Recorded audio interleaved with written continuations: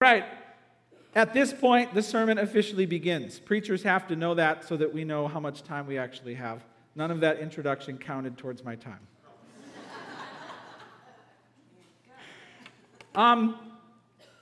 When it comes to understanding Islam, if we want to discuss Islam with grace and truth, we need a few things. First of all, we need a better understanding of what they believe. Because if we're ignorant to their primary convictions, we can't have a meaningful conversation with them. We have to not only understand what they believe, we have to know why they believe it, and we have to know how they live it out.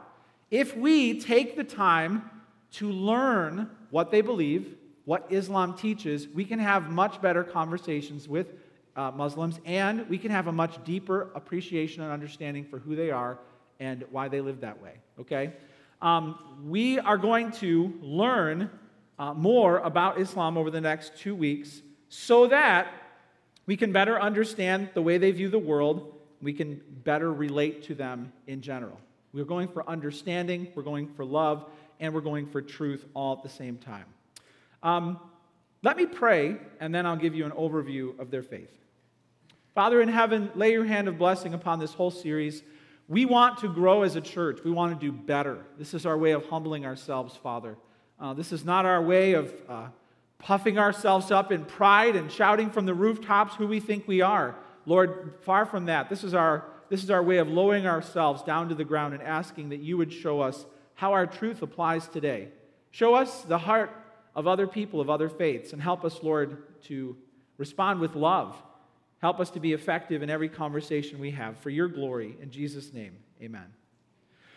Okay, let me give you an overview because I think a lot of people don't know the basics of Islam. So we have a picture here of a large group of Muslims on pilgrimage.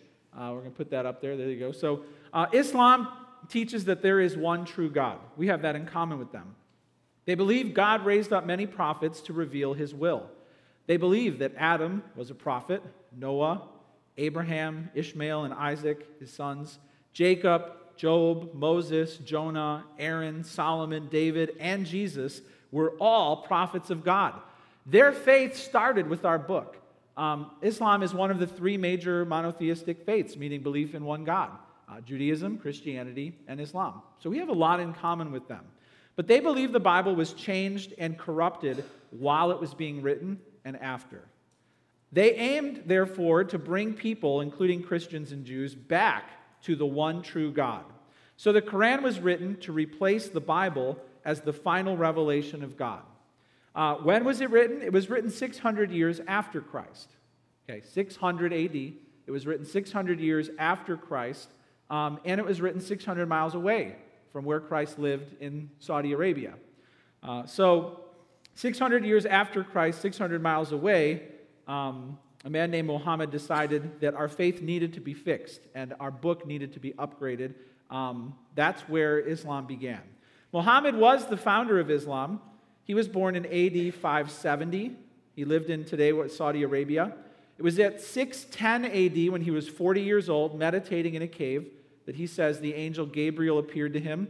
He was terrified, and he was compelled to recite a teaching that was given to him. And Muslims teach that that teaching was with God. It was eternal. It was on a golden plate, and it was given from the angel to the prophet to be given to humanity. Muhammad had many spiritual encounters like this one over a 20-year period, and his teachings, his oral teachings, would then later be written down, and that would become the Quran. The creed of Islam, the confession of faith that they make at the beginning is, there is no God but Allah and Muhammad his messenger. That is their creed of faith. There is no God but Allah and Muhammad his messenger. Major tenets of Islam would be called the 5 pillars. The 5 pillars are the confession of faith, which is what I just shared with you, the 5 daily prayers, fasting during the month of Ramadan, giving to the needy, and pilgrimage to Mecca. Those would be their 5 pillars. We have our 4 pillars. They would say, here are our 5 pillars of faith, things that are foundational to every Muslim's practice of Islam. There are 1.6 billion Muslims in the world and rising. It's about 25% of the whole world population. It's the second largest world religion, which is impressive because it's the youngest major world religion. So we're talking about what 25% of the world would hold dear to their hearts. So there's a picture, again, of Muslims on pilgrimage. Show that first picture again. This is the faith. This is the life. This is the belief and the heartbeat of a quarter of the world. And we have a large Muslim population in Illinois, in Chicago, and even close by. Here's a picture of Toyota Park in Bridgeview. There were 15,000 Muslims who gathered for a festival recently. So there are a lot of Muslims right around us, and you're going to have the chance to interact with them in many ways.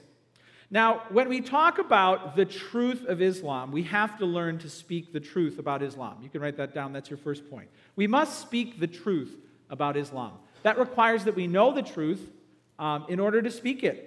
And that requires that we have the courage to say the truth that we know about the faith.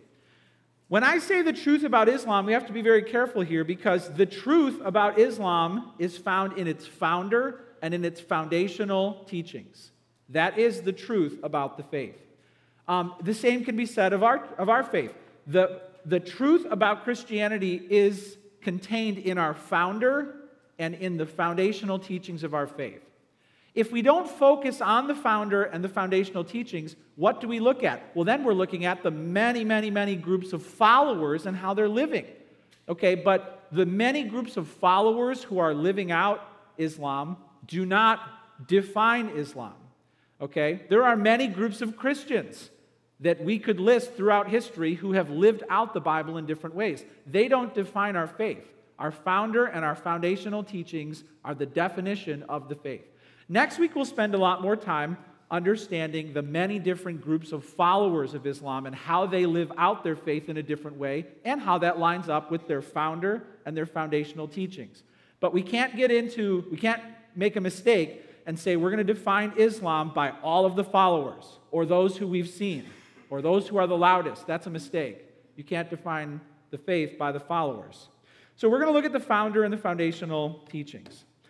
The truth about Islam is it came about 600 years after our book. It grew straight out of our book, and it was intended to correct and update and replace our book. Okay, that's the truth. Galatians 1:8 would be the initial response to anybody who attempts to do this. We'll put that verse up on the screen. It says, "But if we or an angel from heaven should preach to you a gospel contrary to the one we preach to you, let him be accursed." Because of the angelic origin of the faith of Islam, they would say Islam teaches that it has supernatural origin. And what we would say is, even if it does, our Bible still prevents anyone. Notice how the Apostle Paul says, even if me, a divinely authorized messenger, began teaching you a different gospel than I've been given, I'm cursed. And even if an angel shows up. So he says that the gospel that we believe, the word that has been handed to us, has come from heaven. Everybody who passes it on is responsible to not change it. So Galatians 1:8 would be the biblical response to anyone saying that there's a new revelation, a new book, and yours is old and gone. I want you to understand that when it comes to the truth about Islam, Islam changes the biblical teaching on every major area of doctrine. It's in and it's popular today to say, well, all religions basically teach the same thing. How many of you have heard somebody say that to you before? All religions basically teach the same thing. They're the same. And if you press that and say, no, they're not the same, they're very different. Buddhism believes that I'm not even alive and existing right now. So it's different. Then they would say, well, if somebody believes that, it can be true for them. Okay, so those are the two major things that are being shouted from the rooftops today. All religions are the same, and even if they're not, they can both be true at the same time.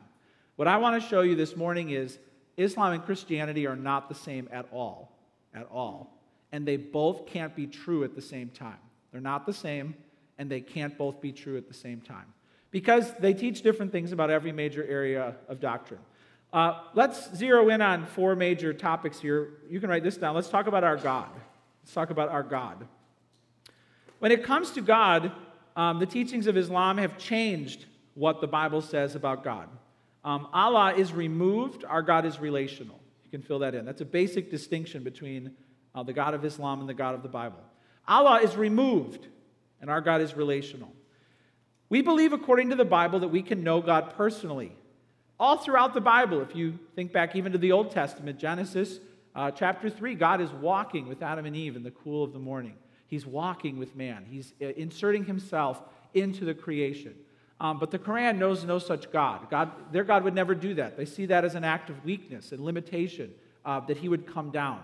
Allah, they would say, is greater than that. He is higher than that, and he would never stoop to enter into this world. Our God appears to Abraham, speaks to Moses through the burning bush, thunders to his people from Mount Sinai. And the whole message of our book is that God has been engaged in a relationship with humanity from the beginning, and everything he's doing, start to finish in the Bible, is his effort at restoring that relationship with man and making it permanent in paradise forever. If you read through the Quran, though, Allah is not present in the garden. He does not come down. He speaks from afar, from behind a veil. Their God is not present in paradise. He is not with them. It's an earthly place filled with earthly pleasure, but God is not among them. Their God is absent in Eden, absent in paradise. He is not knowable. But we believe we can know God, and we believe we were created to know God. In Revelation chapter 21, verse 3, we'll put this on the screen, and I heard a loud voice from the throne saying, "Behold, the dwelling place of God is with man. He will dwell with them, and they will be his people. God himself will be with them as their God." Our God is relational, but Allah is spoken of as being distant and removed, far above the earth, behind a veil. Because of this, Muslims boast that their God is greater, and in his greatness, he would not stoop to do things that the Bible says God has done. The Quran denies that you can know God personally. God never reveals himself, meaning his character or his heart, to his people throughout the book. Now, you might say, well, is this fair? Are you fairly characterizing this faith? Well, what I'm doing is I'm drawing from the Quran and their most trusted historical sources. Okay? So this is what they believe. Even their well-respected theologians of today admit this is true. There's a quote from a man named Ismail al-Faraki who says this: Allah does not reveal himself to anyone in any way. Allah reveals only his will. Allah does not reveal himself to anyone. That is the great difference between Islam and Christianity. This is what they believe.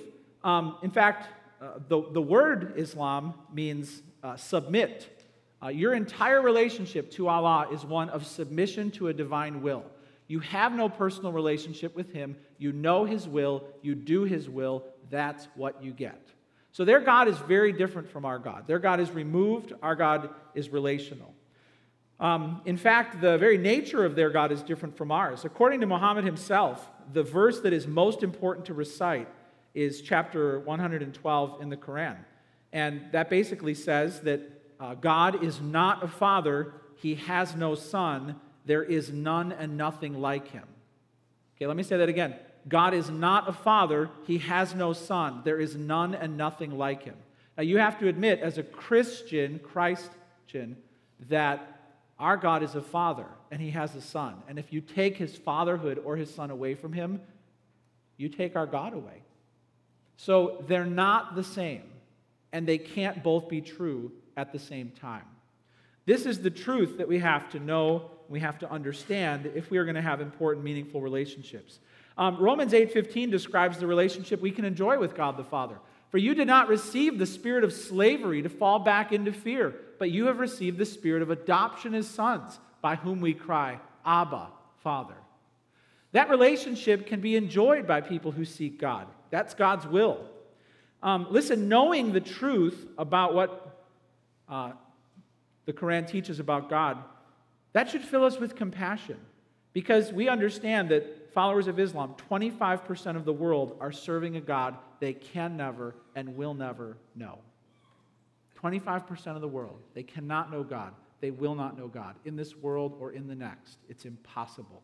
That should stir our hearts with compassion and prompt us to bring them a message about a God who loves them and who has displayed that love from Eden and will display that love throughout all eternity, and who invites them into a personal relationship with himself.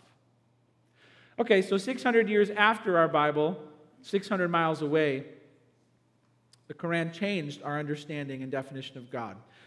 Next, let's talk about our founder. A new founder emerged. They would call Muhammad the final messenger and the one who bears the supreme divine message to the world. So a new founder emerged. Let's talk about their founder. The founder of Islam lived by a different moral code. You can write that down. He lived by a different moral code. Muslims, if you talk to a Muslim, you'll understand very quickly that they are not told the truth about their founder. They don't read the history books for themselves. Where they get their information is from the Quran, but then there's also this large collection of historical books called the Hadith.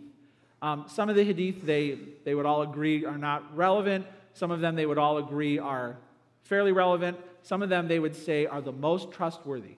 So this would be like, to the Christian, this would be like a combination of the writings of the early church fathers, okay? We'll see in a bit, though, that they view the Hadith as, in many ways, as authoritative as the Quran, because they need a lot of that information for their foundational practices. But what we learn from Muhammad comes from the Quran and from the Hadith, the early history books. These books were written anywhere from 100 to 200, 250 years right after Muhammad's life, so they were very close to his life. They weren't written, much later. But we learn from the Hadith and from the Quran that the founder of Islam lived by a different moral code. And Muslims are not taught the truth about their founder. We know that they're not taught the truth about their founder because even the first, and they would say the most reliable biography of their founder's life, admitted in the beginning that they changed the truth to make it more bearable. Let me read to you the introduction of the first and most reliable biography of the Prophet, written 100 years after his life. The author says this: "Things which it is disgraceful to discuss, matters which would distress certain people, and such reports as my teacher told me he could not accept as trustworthy, all these things I have omitted." That's a blatant admission that the life of Muhammad has been edited and has been cleansed of things that are objectionable. The very first biographer of this man's life had to apologize for the fact that he couldn't write it accurately. The Muhammad written of in the Muslim history books built violence into his new faith. The first account of Muhammad doing something violent would be when he raided a group of Meccan Arabs who were on pilgrimage. It's called the Nakla raid. This was viewed as a great sin in the day by all Arabs of the time because there was a truce among all the fighting Arab parties during times of pilgrimage. But he had his followers disguise themselves as those who were going on pilgrimage, and they attacked people who were innocent. That was considered a sin at that time. So he was violent from the beginning, and his violence was not only defensive, it was offensive, including the first raid he ever made. He sold also captive children into slavery. So when he finally had a bigger army and they went out on raids, they would kill the men and then they would capture the children and the women and sell them into slavery. There was even sexual exploitation that he urged upon his soldiers. He urged his soldiers to rape captive women in front of their husbands. This is documented in their own history books. One account says that he ordered a mother of 5 killed while she was nursing her baby and the blood splattered on her children. This is their own history books. Muhammad lived by a different sexual code. He had 13 wives, many of them at the same time. Muslim historians say that he took a bride who was 6 years old. He was active with her when she was 9 and he was in his 50s. This is a different moral code. He also compelled his adopted son to divorce his wife so that Muhammad could marry his own daughter-in-law. This is a different moral code. Their founder also established the death penalty for leaving the faith. The only penalty if you left the faith was death. You might say, well, that was then, this is now, but all 4 Sunni and all 3 Shia groups today, major schools of thought, teach that those who leave Islam must be killed. Most Muslims today live under the threat of violence. They can't leave the faith, and it's because of their founder. Listen, they can't leave the faith, and it's because of their founder. When Nabil Qureshi went to a Muslim conference back in 2009, he ran into a few childhood friends, and he went out to dinner with them. They caught up. They were buddies growing up. And he noted in one of his books that this particular friend came from a peaceful form of Islam. And they talked about many things, and they said it was a normal conversation, and Nabil shared his testimony. But at one point, he said, hey, what do you think about the fact that if you convert, you have to die? I mean, do you think that that still applies today? And his friend looked him right in the eye and said, that's what the Prophet taught. And Nabil said, so if we were in a Muslim country today, you would kill me right now. And his childhood friend said, if we were in a Muslim country today, I would kill you right now. This is not made up. This is their founder. This is in their foundational teachings. This is what is consistently applied to most Muslims today. They can't leave or they die. And their founder is the one who put that into practice. So you just have to understand that the truth is their founder lived by a different moral code, but they are not taught this version. They can find it. They can open up the history books for themselves, and those who do are shocked and disgusted. It doesn't take long for them to find out the truth for themselves. But what they are taught at the common level is that Muhammad was the man who attained perfection. He was the exemplary man of God, and we should aspire to live in every way like him. And I would just say that their own history books teach us otherwise. Their founder lived by a different moral code. You can write this down. Our founder proved to be sinless and divine. Sinless and divine. I'm not trying in any way to show our faith is better than our founder is better than I'm just trying to show you that their founder is exactly the same as everyone else in this room, in nature and essence, no different. Our founder is divine. He's very different. Our founder proved sinless and divine. It's important that you learn to talk about our founder as being different than their founder. Why? Not so that you can show that you're better or anything, but because our founder is the only thing that makes our faith different in this world. It's not our followers. We got a lot of followers who are out there, all right? We got a lot of denominations. We've got a lot of baggage in our church history. If you compare their followers to our followers, it's going to be trouble.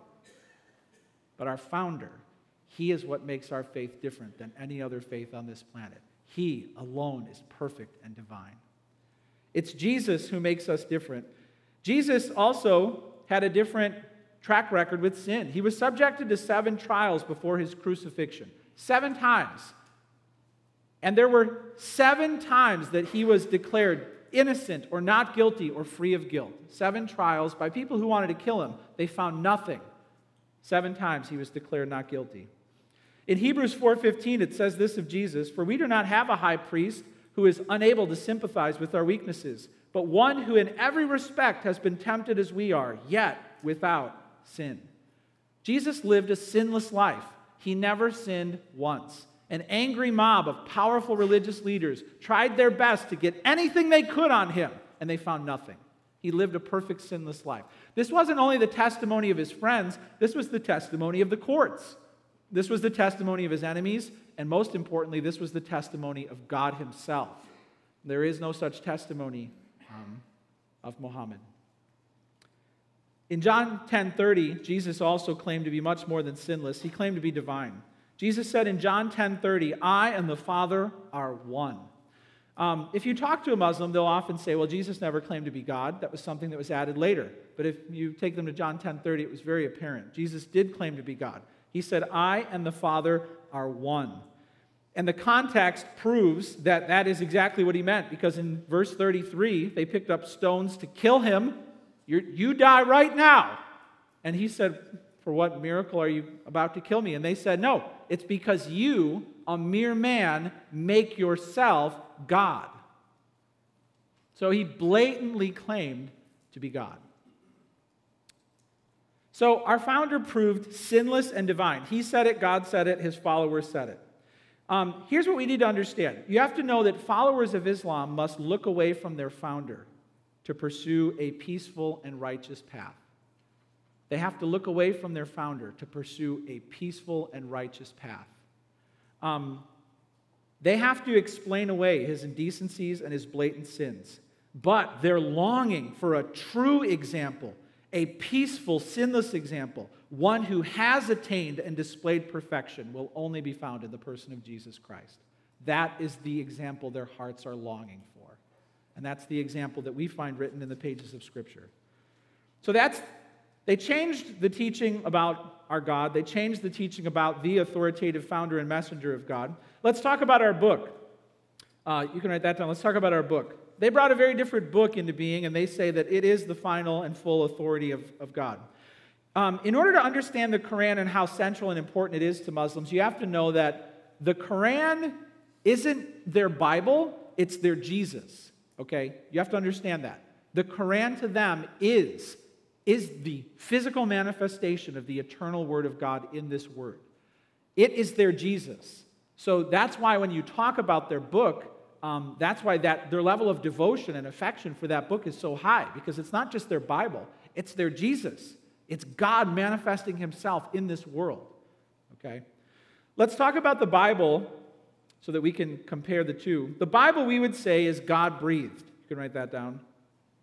2 Timothy 3:16 says, all Scripture is breathed out by God and is useful. So we believe that this book is divinely inspired. What we have here is from the very lips of God. God breathed it out. That's the doctrine of the inspiration of Scripture. Inspiration doesn't mean like Bono got inspired and wrote a song. I'm so inspired, Inspiration means that the Holy Spirit spoke through the biblical authors. That's inspiration. 2 Peter 1:21, he said, no prophecy was ever produced by the will of man. Men spoke from God as they were carried along by the Holy Spirit. God did this not by taking control of the mind or the heart or the soul of the messenger or the prophet. He did this by making it flow through the person without coercion naturally. He's able to do that. The prophecy to the New and the Old Testament authors did come in many forms, in dreams and visions, spoken. It was also through the natural discourse between churches.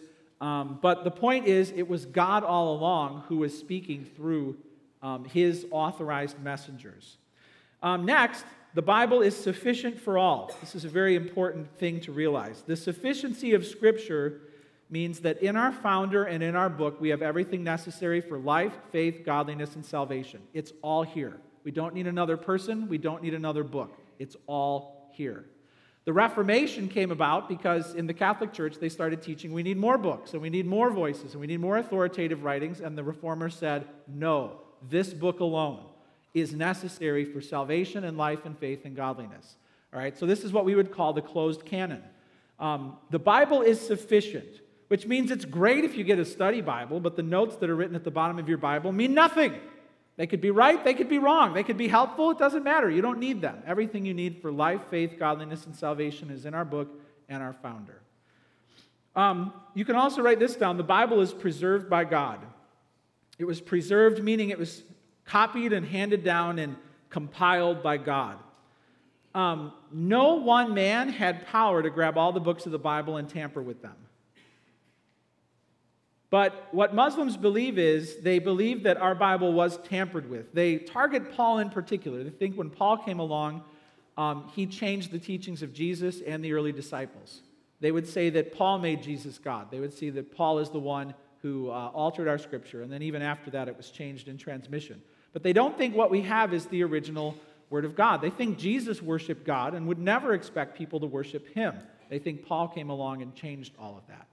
The question is, do they have any evidence for that? And the answer is no, they don't. 600 years after our book was written, 600 miles away, they don't have any evidence or reason that they can change eyewitness testimony that was written down in our book. It would take a lot, 600 years later, 600 miles away, to be able to change eyewitness testimony of anything that's happened in this world. But we know from what the Bible says that their accusation that Paul changed our Bible contradicts his motives. He had all the power he needed. He walked away from that and faced great persecution, almost dying several times. If he was after power and control, he would have stayed where he was. He wouldn't have converted. We also know that Paul was humble. He humbled himself before the disciples when he found them. He didn't try and rise up over and topple them. And we know that in his doctrine, he does not change anything that the other apostles have said. So their claim that Paul changed the Bible contradicts what we find in there. It also contradicts that the Bible was written by first-generation believers and eyewitnesses. Paul did not have the ability to change what Peter had to say. Peter was an eyewitness. He could write whatever he wanted. No one man could control all of the New Testament. It was decentralized. The letters were sent out to many churches, and they were put in circulation. Even different groups of copyists were in charge with different parts. They spread out all over the region, and then it was only much later all these copies were found and brought back. And they were found to be so reliable. The New Testament, all the copies that were brought back were 97 and 99% accurate over one another, even though no one person had their hand on it. What we see there is that the Bible was a book that was miraculously preserved and transmitted down by God.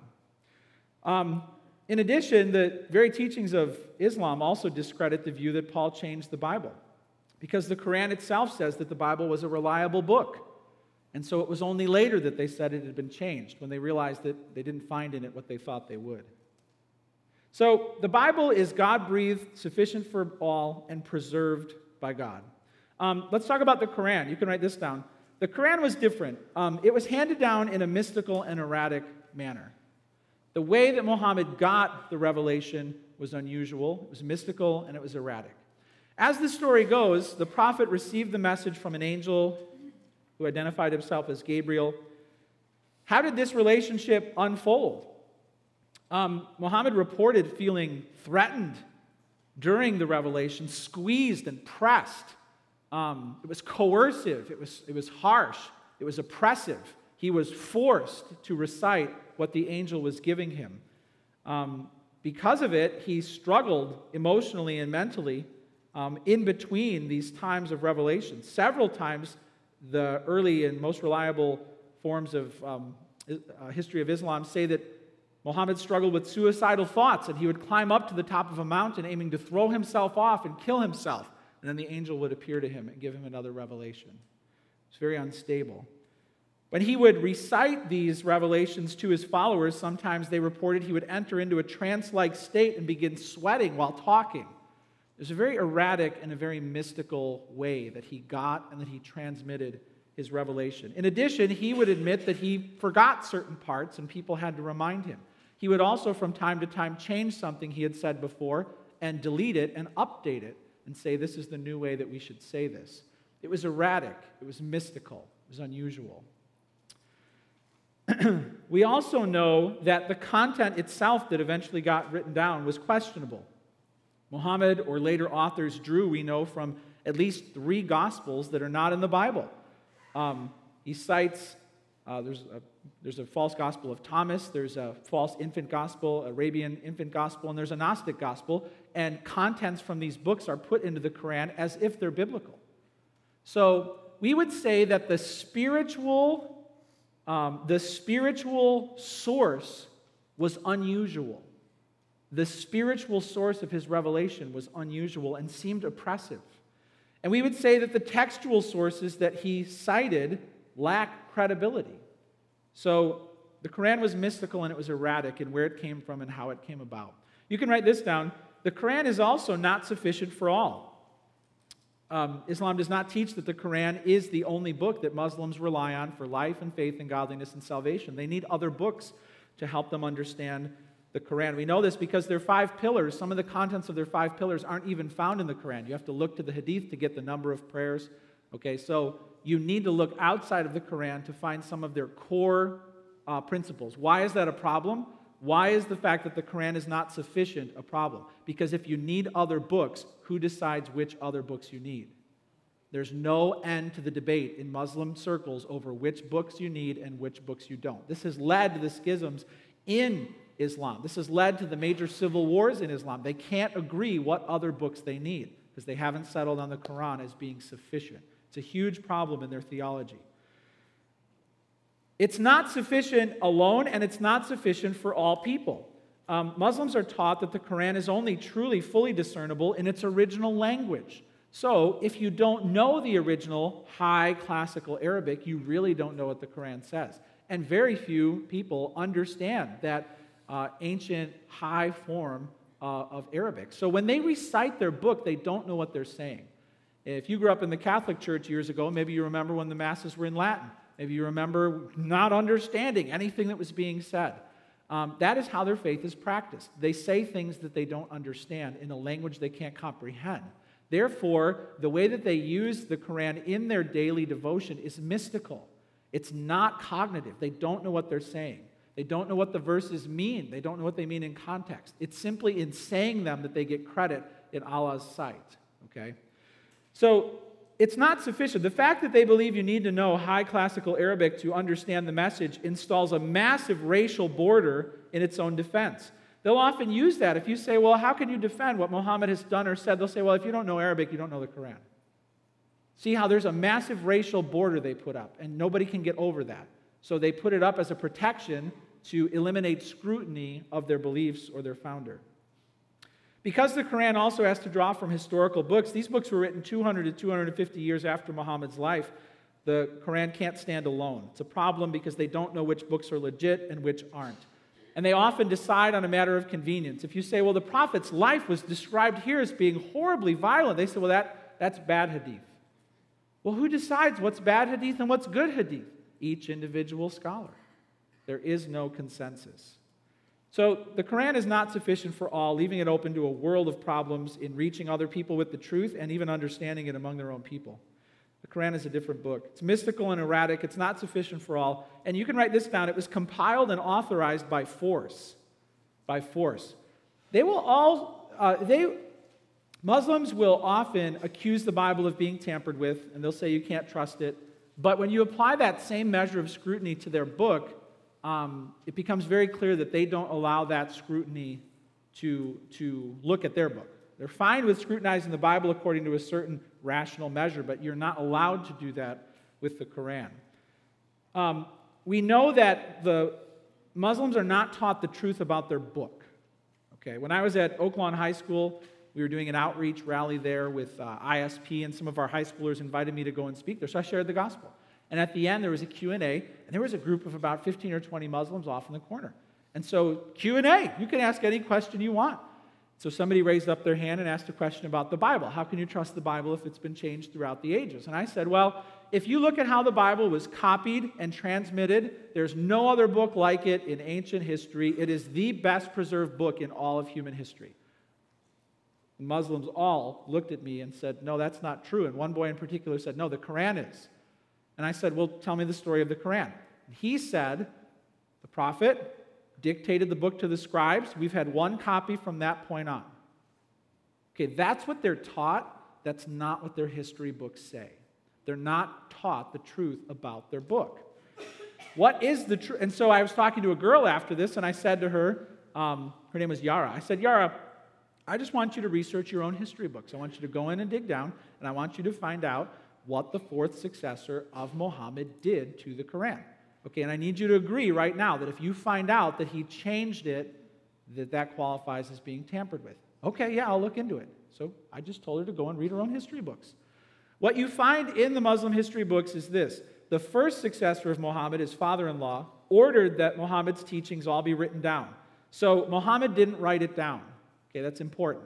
And he didn't dictate it to a certain group of scribes who wrote it down. There were individual followers who had written down his oral sayings on anything from a leaf to they wrote it down all over the place. Some of them memorized all of his sayings. Okay, so it was mostly oral. And because of the civil war, his father-in-law feared that the teachings of Muhammad would be lost. So he said, let's all write it down. But it happened later. And the process was not a flawless process. There is great evidence of human error. They admit that they lost chapters. There was a whole chapter that got eaten by a goat, and nobody else had it, okay? This is their history books. There's also conflicting testimonies of one person saying that Muhammad said it this way and another person saying he said it that way. There were also debated portions. But they compiled it, and they got the first copy done, and then they handed it to one of Muhammad's wives. It was controversial, and there were other versions of the Quran out there. Because even some of the closest followers of Muhammad, in fact, the man who Muhammad himself said was the best reciter of the entire Quran in its verbal form, disagreed with how it was being written down. Okay, that would be like Paul saying, I disagree with the Bible, and I'm telling everyone right now, this New Testament is not done right. Okay, that's what happened. They admitted later that they forgot a part. So the third successor recalled it, or the fourth, recalled it, and reissued it, okay? And then he destroyed all other versions of the Quran that were in circulation, and he mandated by death that one be followed. He mandated by death that one be followed. Okay, do you see there's an orchestrated destruction of the variants? One man brought all the copies in one place, decided what got in, burned the rest by fire, and then sent it out and said, if you don't follow this version, you die. If that's not tampering, I don't know what it is. I don't know what you would call that. Okay, but that's exactly what they accuse Paul of doing to our Bible, tampering with it. But they're not taught this truth. It's very easy for them to read it. They don't have to dig. They can look at the most reliable early sources to find out this is exactly what happened to their book. That doesn't mean their book isn't true. It can still be true. It just means it's not lining up with what they're taught about their book and their prophecy and their revelation. And in the end, because the Quran has been edited and changed, because the story of Muhammad has been edited and changed, and because they can't agree on which parts of the Hadith do and don't apply, there can't be consensus. Okay? So their book was compiled and authorized by force. It's not sufficient for all. It's mystical and erratic. We need to understand the truth, not so that we can be like, arrogant or pompous or anything, or claim that our book is better or whatever. We just have to know the truth so that we can help them to see that this is what your book says, this is what your founder says, this is what your historians say. What are you going to do about that? We have to expect that they can be honest about their own writings, their own founder, their own foundational teachings, and their own foundational documents of history. Because if they can't be honest about that, then what is there to talk about? But we have to understand the truth if we're going to actually have a meaningful conversation. So Islam, the teachings of Islam have changed the view of God, the view of the founder and most authoritative messenger of the faith, the view of the book, which book do we listen to, and most importantly, write this down, the solution. Our solution. What is the Muslim solution to the human problem? Islam doesn't teach original sin. They would believe that man is weak and forgetful, but not fallen. So they aim to increase their relative goodness through ritual and through deeds. They believe you can earn merit before God. And if you follow His will, maybe you can become acceptable to Him. It's a works-based righteousness that replaced a Christ-based righteousness 600 years after Jesus had risen from the grave.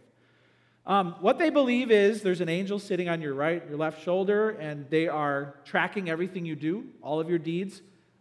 We have that in common. They believe that there will be a just record of your life kept. The difference is when Judgment Day comes, Allah doesn't need to care. He doesn't need to look at your record. He can admit anyone into heaven and paradise He wants. He can omit anyone from heaven or paradise He wants. He's that great. We would say that that's a deficient view of God's justice, and it's a far deficient view of His mercy. We would say that a God who would know there is a record but not need to consult it leaves us wondering about how on earth we could ever please Him. And the answer is Muslims don't know how they can please God. They don't have a workable solution to the human problem. So they try and earn as much merit as they can, and then they go off and leave this life with no assurance of heaven.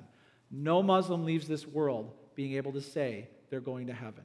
None of them have hope that heaven awaits them. None of them. Write this down. Muslims believe you are saved through God's law. It's through rote obedience to Sharia law. Islam means submission, so submission to the will of Allah that gives you the best chance at getting to heaven. You work and you worship not to know God or to love Him, but to accrue credit so that perhaps He will let you into heaven. You can write this down. Our solution is different. We believe you are saved not through the law of God, but through God's love. We believe you are saved through God's love. It is the mercy and love of God that He extends down from heaven that is our only hope and chance of getting into His paradise. We cannot ever do more good than bad. We cannot ever do enough ritual. Our best rituals are filthy rags to a holy God. This is a big thing you have to understand. The standard of our God is greater than the standard of Allah. You need to know that. The standard of our God is greater because we believe when God looks into your heart, he must find perfection to let you into heaven. He will not take anything less than perfection. Good is not enough. You can never be good enough. Our God looks into the human heart and demands sinless perfection before you get into his holy kingdom. Therefore, his standard is greater than the standard laid out in the Quran. How can we actually attain to such a high standard? John 1:29 gives us the glorious answer. The next day, John the Baptist saw Jesus coming toward him and said, "Behold, the Lamb of God who takes away the sin of the world." God must take away your sin. You can never do it. If God doesn't take away your sin, you will die in it. The problem is, all Muslims believe Jesus didn't die on the cross. All of them. Here again, let me say this. When you hear all religions are basically the same, and if not, they can be true, both can be true, that just doesn't apply. How can 25% of the world's population say Jesus didn't die on the cross, and so many Christians say he did?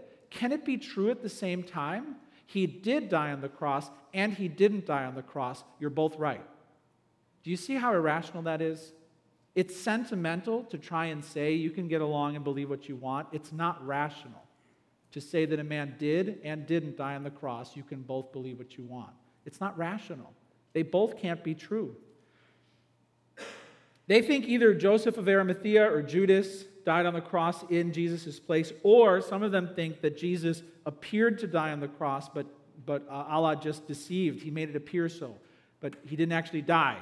And Allah miraculously sustained him through the cross, and then he didn't come back from the dead. He just never died. He just came out of the tomb, and he never died. That's a problem, because we believe that Jesus' death on the cross is the payment, the final payment for your sin before God. Just like if you made car payments back in the day where you had to rip out a payment stub and send it in, and you got to that last payment, and you sent it in, and it was finished. Jesus is that last payment stub. He made the final payment for your sin by dying on the cross. And if you teach he didn't die, there's no payment for your sin God will accept. God expects more than goodness. He expects perfection. The only way he can find perfection in you is if the Lamb of God takes away the sins of the world, and even more so, because it's not just good enough for your sins to be gone, you have to be perfect in righteousness. Jesus enters into the life of his follower. Christ in us is our hope of glory. The only way God is going to look into your heart and find perfection is if he looks into your heart and finds his Son. Jesus gives you his perfect righteousness. So that this is a mind-blowing thought. When God looks at you, he doesn't just look at you as if you have never sinned once in your life. He looks at you as if you have only always done righteous things. We certainly can say we don't deserve that verdict. That's why we trust Jesus Christ as our Savior. Jesus is the divine Savior who gives us righteousness. To summarize, if we're going to speak the truth about Islam, we need to know that 600 years after our book was written, 600 miles away, they presented a very different view of God, the founder, the book, the solution. We believe that our God is relational. Our Savior is sinless and divine. Our book is God-breathed, sufficient for all, preserved by God. And we believe that you can be saved only through God's love. That is our gospel. We cling to it. It is still true today, and Muslims need to hear it. Let me read to you from Ephesians chapter 2, where it talks about what happens to believers. It says, "And you were dead in the trespasses and sins in which you once walked, following the course of this world, following the prince of the power of the air, the spirit that is now at work in the sons of disobedience, among whom we all once lived in the passions of our flesh, carrying out in the desires of the body and the mind, were by nature children of wrath like the rest of mankind. But God, being rich in mercy, because of his great love with which he loved us, even when we were dead in our trespasses, made us alive together with Christ. By grace you have been saved, and raised us up with him and seated us with him in the heavenly places in Christ Jesus, so that in the coming ages we might show the immeasurable riches of the grace in kindness toward us in Christ. For by grace you have been saved through faith. This is not your own doing. It is the gift of God, not a result of works, so that no one may boast." That's an awesome truth, and this truth is a message for the world. It goes on to say, but now in Christ Jesus, you who were far off have been brought near by the blood of Christ. We are challenged to go and make disciples of all nations. We are challenged to go and share with those who hold to a different view the truth of Jesus. So please understand that this message is a message for the world. They need to hear it in order to be saved. And understanding the roots of their founder and their faith makes it even more abundantly clear than before. They need Jesus Christ. Next week, we are going to talk about how we can speak the truth graciously. We're also going to talk about terrorism and how that challenges us and makes us feel angry and violent and the right and wrong way to respond to that. We're also going to talk a lot more about answering some questions Muslims have about the followers of Christ. Okay, so that's all coming next week. But for now, let's go to the Lord in prayer.